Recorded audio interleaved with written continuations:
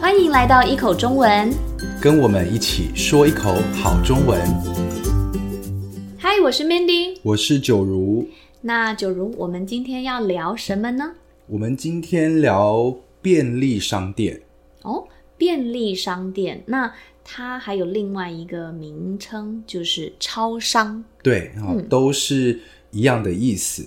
那在台湾常见的便利商店大概就是4家，像是 7-Eleven， 有全家，那个 Family Mart， 还有莱尔富 High Life， 还有一个是 OK 便利商店。对，那比较常见的就是 7-Eleven 跟全家。对，那7-Eleven 我们不会说71对，在台湾没有人这样说，我们可能就是说 7-Eleven 或是 7。对，大部分的人都说我要去 7 买东西，这样子。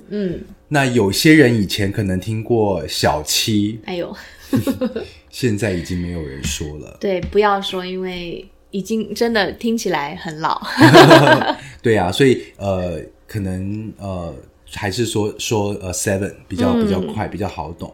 对，那像 Family Mart 也是，你跟台湾人说 Family Mart， 他们可能不知道那是什么，他们会说哈What's that？ 对，所以我们都说全家。对，所以可能这两个要记得。对，那除了便利商店还有一些小的超市，也是常常去买东西的。对，像是 PX Mart， 是这个是全联，一样。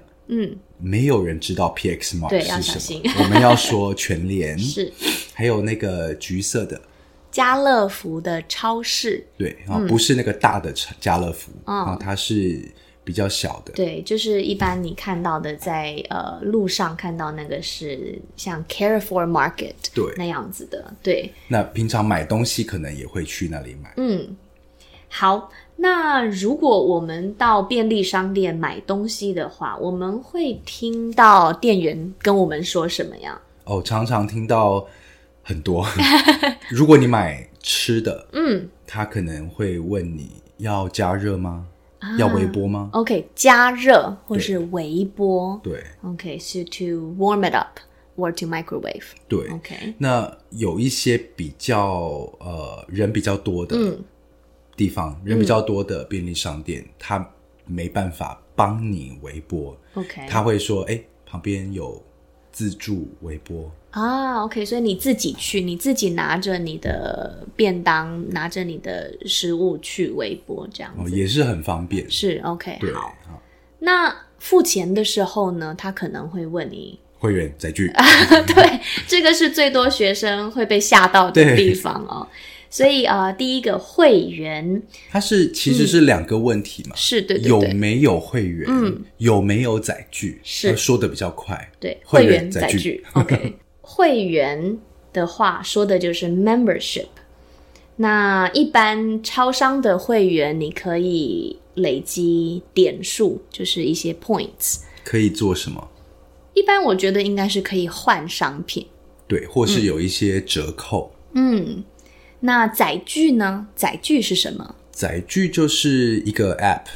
那因为我们台湾有发票，对，那这个发票可以好像是 lottery 这样子对，可以兑奖，对，你可能会中奖。那以前发票都是纸做的，是，可是比较不环保，是，所以现在我们有这个电子的这个用手机的 app，我就可以把我的发票存在我的 app 里面，就不需要纸。所以如果你有载具，你就会把你的那个 app 打开来给他看，有一个那个 barcode 给他哔这样子。OK， 好，所以如果他说会员载具，那如果你有会员的话，你可以告诉他你的电话号码。对，那有载具的话，你可以给他看你的 barcode。对 ，OK， 那店员可能如果他看你买很多东西的话，他也有可能会问你要不要买袋子。对，那在台湾至少在台北因为不能免费的拿到袋子，对，所以如果你要加购袋子的话，你要再1块钱2块钱。OK， 所以如果说你需要袋子是要付钱的，不是免费的。不是。那我们加购这个也常常用，因为你去像是 Watsons 这种地方，对，你常常会听到说你要不要加购这些商品啊 OK， 所以加购就是你在付钱的时候可以用很优惠很便宜的价格买到那时候的商品。对，就可能你花100块买牙膏，那你再加20块，你可以多买一个牙线OK， 好，我明白。对，好，那除了这些，也有可能店员会提醒你说小姐，你买的牛奶可能是第2件半价，要不要再拿一瓶？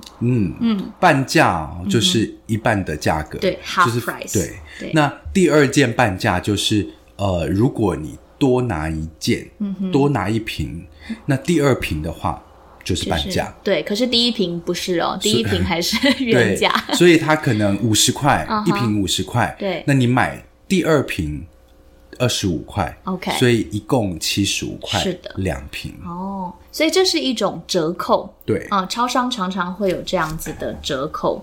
那还有哪些呢？因为不一定是半价，有可能是8折 ，OK。